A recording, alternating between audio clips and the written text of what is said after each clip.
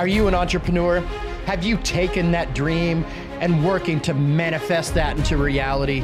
You get up every day, the hard work, the grit, the determination. Well, this is the show for you. We feature stories of success, overcoming of failures, and experts from all around, from every industry to make you better at business. This is the Small Business Chronicles. Hey everyone, welcome back to another episode of Small Business Chronicles. My name is Ryan Shear and I'm here with Kimberly Williams, VP of People at Walker Advertising. How are you doing today, Kim? I'm great. How are you doing?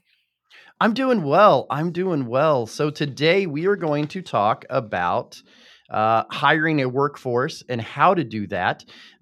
Kimberly is a HR representative and she knows kind of the modern day. It's different getting a workforce today than it was 15, 20 years ago. I'll date myself a little bit. I'm 45. So when I entered the workforce in 1994, it was you filled out a paper application. If you knew somebody there, you got hired. That's kind of how it worked back in the day. And we all know today is completely different. So where do you want to start? Because you're the expert here. So where would you like to start about how business owners can hire a decent workforce today and keep everybody happy and everybody out of trouble? Yeah, no, I think I'll echo 2 points that you just made. Um, I'm older than you, and I know exactly what you're talking about. And I kind of come from that generation where, you know, if my boss said jump, my response was how high. And so there's a lot of bosses out there and managers out there that kind of bring that thinking into the workplace. And now we're starting to hire a new generation where you say jump, they're going to say, why?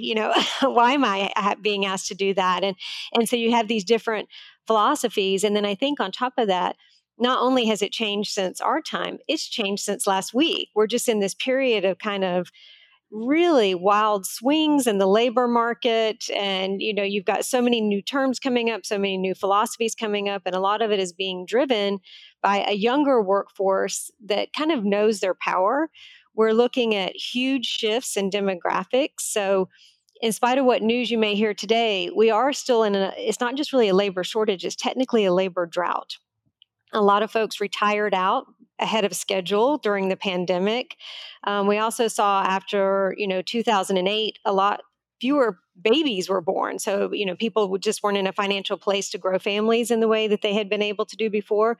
So you don't have the numbers kind of coming in behind. And then you throw in AI on top of all of that, and then you just got like a whole other mix. So it's not a boring time to be working in talent assessment, for sure. But what is nice is the humanity in all of this. As a lot of folks are finding their voice, we're seeing massive changes in the laws that are protecting employees in ways they haven't been before. A lot of folks from my generation talk about horrible experiences, abusive bosses and things that we just endured. And the good news now is that that's changing in a really significant way. But I think it's also very, very important that business owners understand that landscape because it can come with very high risks for companies. What are some of those risks? Because you say it comes with high risk. What are the risks that we didn't face back in 1990s, early 2000s that business owners are facing today? So I think, back at that particular time, if you had someone complain about a toxic work environment or they were experiencing discrimination or harassment, it didn't end well for the employee. There was no power, no leverage. Most of the time, their careers and reputations were destroyed. There's a lot more support on the company side. And we've taken a wild swing in the other direction.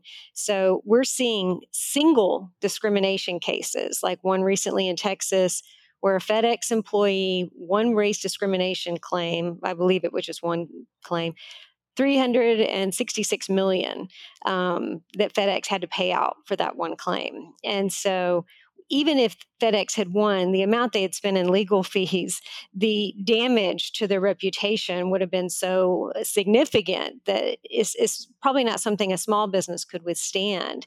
And given the fact that you've seen over 70 new laws come in place since Me Too, and counting. I mean, every single day there's a new labor and employment law that's coming in. Pay equity is incredibly hot right now. And so employees are seeing this, the media is picking it up, and attorneys are getting very creative in how they go after companies, even in places where the law may not protect them. So what do you think precipitated this change? Was there a instant cutoff, or was it kind of a gradual thing? Because you mentioned Me Too, Hmm. that was a pretty big revolutionary in hiring, firing, how things existed. So was it just Me Too, or was it a combination of things? I think you saw a series of movements coming about, where you also had the Black Lives Matter movement that, was a big shakeup for a lot of corporations, also passed through a lot of laws after that. Because I think what began to happen is, through social media, all these people having kind of individual experience were able to come together in kind of one very loud voice, and there's a lot of power in that, and it changes how people negotiate and what people are demanding for their companies. And then that too can translate into different states passing different types of laws. And so like now we're seeing, like, California, where my company is based, is probably, I think they would say that they are the most employee friendly state that is out there. But now you've got New York, you've got Colorado. You're starting to see cities even that are looking at ways to protect employees. And I personally think a lot of them are looking at it as a little bit of revenue, like some of these cities that are saying, oh, we have teleworkers moving here. We're going to raise the minimum wage because they get a cut of that. And so you're seeing Right. incentives begin to change too. So as a business owner, what would you tell a business owner that is they've started with the dream, they've got it. Now they're to the point that they need to hire employees. They need to start a workforce, even if it's one or two people, because that's where it starts, or three, or maybe you've boomed and you need five or six.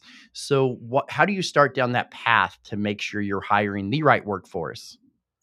Yeah, and so I think it's completely natural that when you're, starting your own business, top of mind is, I need money to come in the door. There's an immense amount of pressure on founders to make sure that their dream lives and survives and grows and matures. And so a lot of times there can be this kind of laser focus on revenue generation. And sometimes HR is an afterthought, where you see that, it's only after you start to experience problems in the workplace or after you've made a bad hire that you really start to look at some of those stuff. So I really try to encourage people to think about it ahead of time. You don't have to commit to hiring an HR person. There's plenty of fractional people, there's plenty of coaches, there's plenty of folks that are out there that will offer that advice for free. I think some things to think about too is, try not to just look at these first few hires as just someone in a vacuum, because if it's a good fit, they're going to grow with you in a pretty significant, visible way. And so, are you hiring them because they're just like you? Are they a cultural fit, or are they a cultural add? And, if you can think down the road where your company has 100, 200 people, how would those people also fit in a world that looks like that too? That's very fair. What are some of the things that employers that are just now getting into hiring workforce? We were talking earlier about changes. What are some of those things that they need, like specifically that they need to watch out for, that they may not realize is what is HR no faux pas, however you want to call it, that they're not going to be front of mind or aware of? Because Me Too, uh, race discrimination, that's kind of upfront. We Mhm. understand those. What are some of the ones maybe people don't 100% understand, or for front of mind? Yeah, I think right now there's a lot of conversation around pay equity, and it's so new. A lot of people don't really understand it, and it can get very scary. But I think that there's an opportunity to don't wait till your company grows and try and go back and clean something up, but be very thoughtful about pay bands and transparency. There actually is a win for an organization that speaks to this stuff, because at the end of the day, every single employee you have is going to want to feel like they're in a system that's fair. And so the more you can talk about that, the more I think it benefits you and makes you a more attractive employer. Make it easy for people to come on board. But I also think communicating to them that they're valued as human beings has enormous amount of power in this market too. And I think, flexibility where you can do that can also be a big win. I know there's a lot of folks that still feel like We all need to be in person.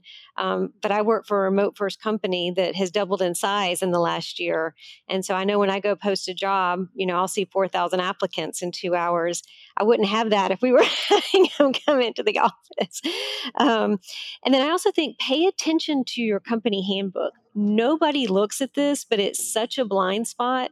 And so, think about it early and think about, contracting with an attorney or finding some things that you can download, because a lot of times what we're now starting to see are breach of contracts, where in states that may not be, say, employee friendly, it may be harder to make a claim for discrimination or sexual harassment, but they could go after you for an enormous amount of money if they find that you have policies and you're ignoring them, or if you don't have policies, there can be some real risk there in lawsuit land. To back up a little bit, you were talking about remote work versus office work. Hmm.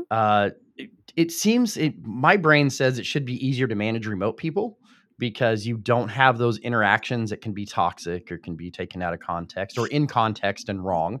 Hmm. Uh, uh, so, what are some of the differences in HR between managing a remote force and an in-office force? Yeah, and I think you really hit on an important point there, because we've heard a lot of pushback that are coming from specific groups in terms of going back into the office. We see a lot of women saying, I also have childcare responsibilities or things around the house, and it's impossible for me to maintain these two jobs when you throw a commute into this.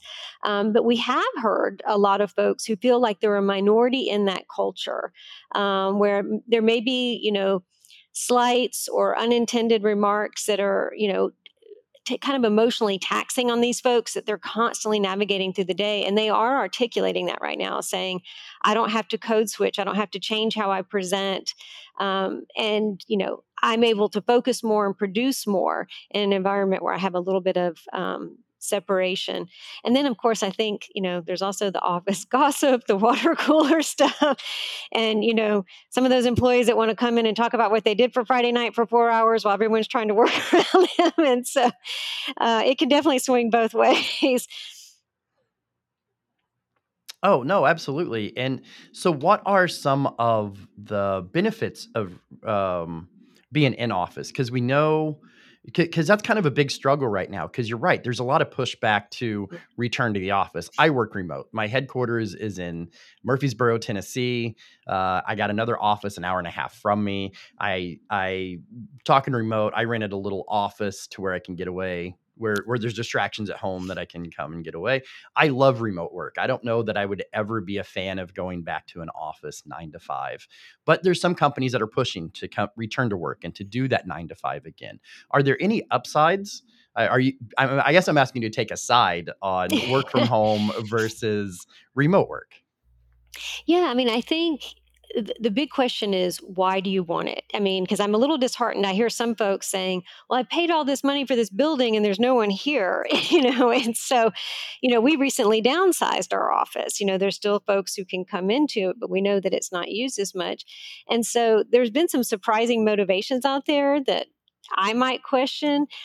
I have noticed on occasion, though, I guess one point for folks who want to be back in the office, there have been moments where I felt like I was having daisy chain conversations where, I talked to somebody and then I got to go follow up with somebody else. Those could, of course, potentially happen in the office. But I think for me, I ultimately land on the side of remote work because the type of talent, like people who are really, really good, they're going to know that and they're going to use that as a negotiation point. So you could be potentially limiting some of your rock stars that know that they have a choice and can go somewhere else that will take them. I do that. I love poaching people from, I've gotten great talent because I find out that companies are pulling them back in, and I will go actively recruit those folks and be like, we're fully remote. And it's worked pretty well for me. So just something to think about. No, and I've seen that too. Is that as these companies and bigger companies are going, hey, come back in. We're not going to do work from home anymore. You got to come back in. Then there's almost an equal divide of companies that are doing exactly what you do. The little town that I live in, it has 10,000 people in it. Do you have a pool of 10,000 people for your business, or you have 300 million people if you Mhm. consider just America, but then we have other countries as well coming Yeah. into the mix with now that we have remote work as well. So I kind of fall to that side too. But there's some instances that you have to be in an office. There's any sort of manufacturing. Oh, yeah.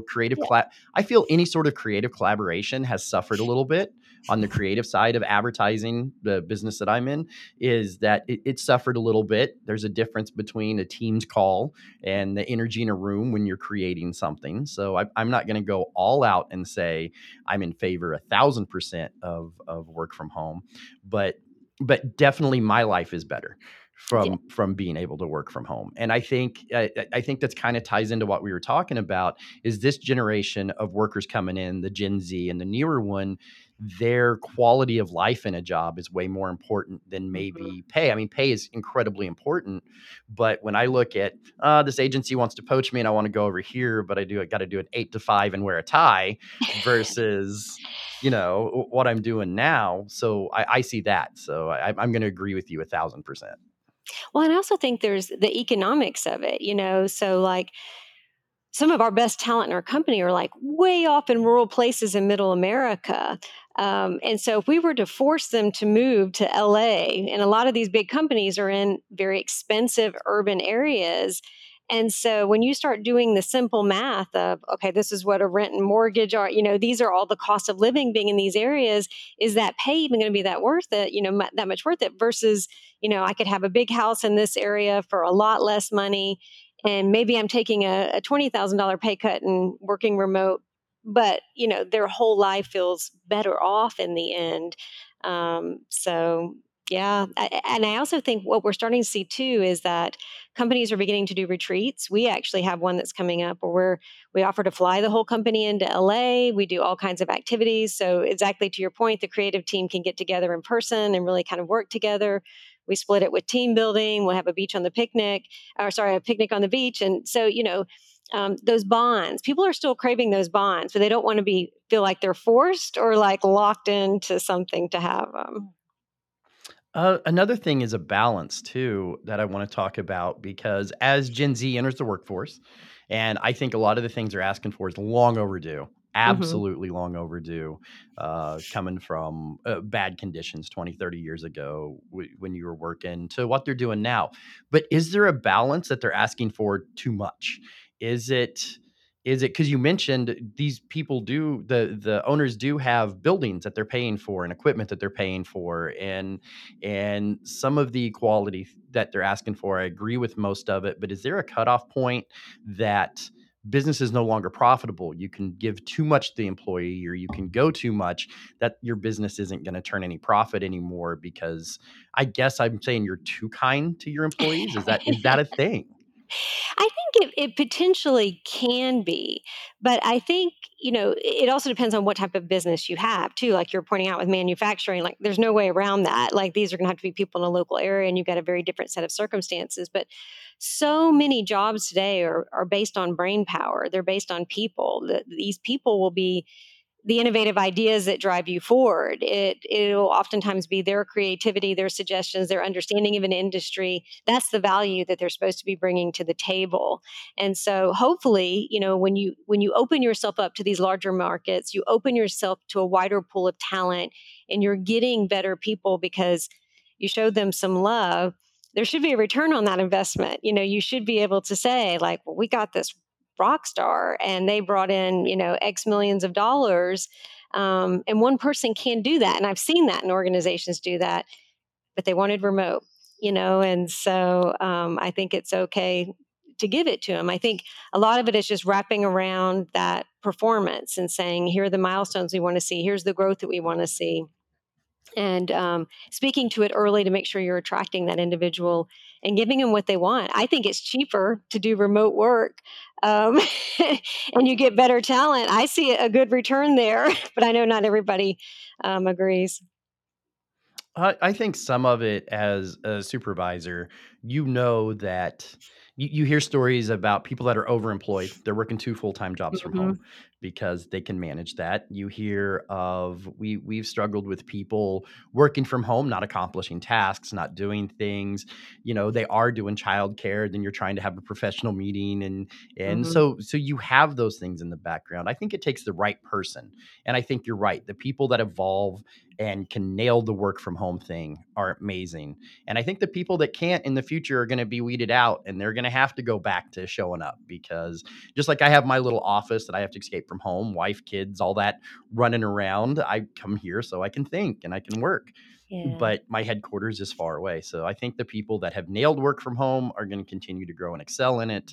And the people that haven't are just going to struggle their way through it until they end back up in an office. And I could be completely wrong. I preface anything I say with that. Well, um, but I actually agree. I mean, so for me, like I look at remote work as precious. I look at our culture is incredibly precious. And so I write policies that are very clear up front that, you have to have that childcare in place. Like, that we set these expectations and they're reasonable expectations, just like anybody that's doing work. You need to have that time to be able to think and process and engage with the work in the way that we need you to.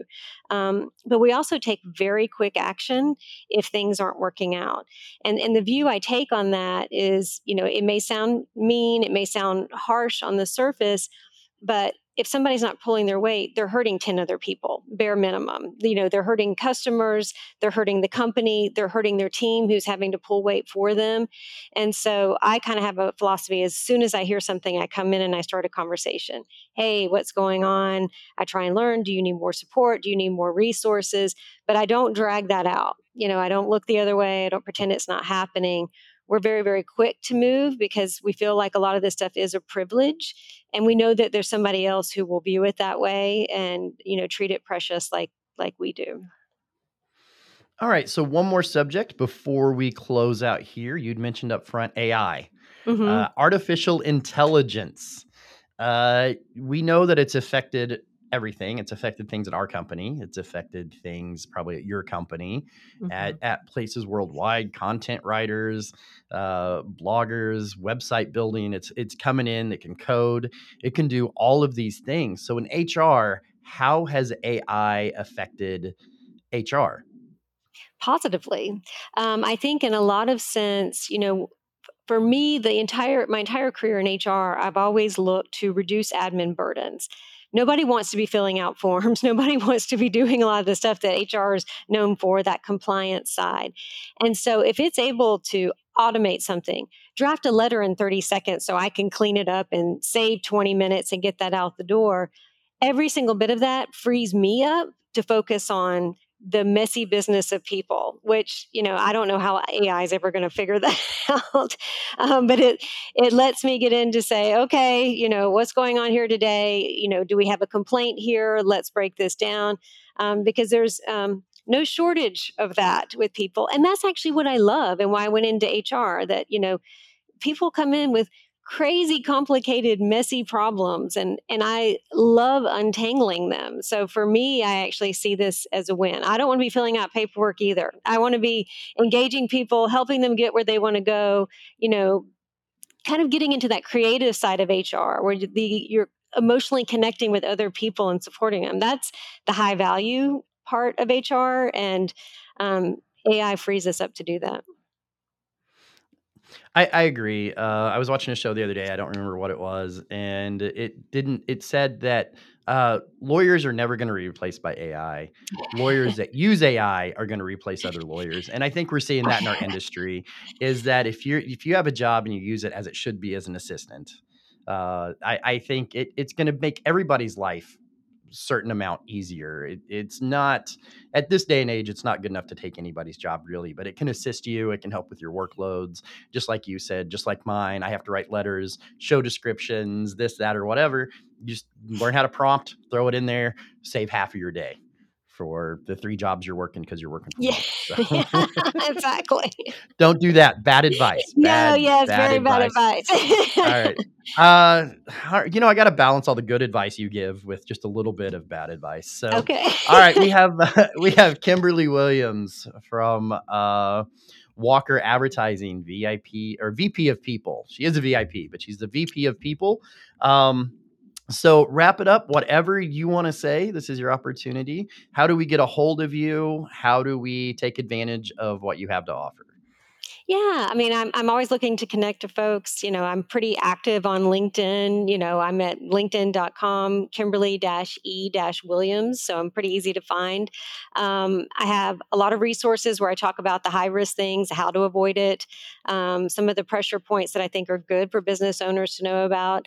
I publish articles sometimes and share those there, but also have links to resources too. So feel free to check that out or DM me, and just happy to connect with folks and talk about the stuff. It's my favorite subject. Absolutely. Thank you so much for coming on today, Kim. How to get a hold of her will be in the show notes. I'll make sure that we put your LinkedIn in the bio and in the show notes so we can get a hold of you. Once again, thank you so much for taking your time out today. And I hope you have a great rest of your day. Thanks, you too.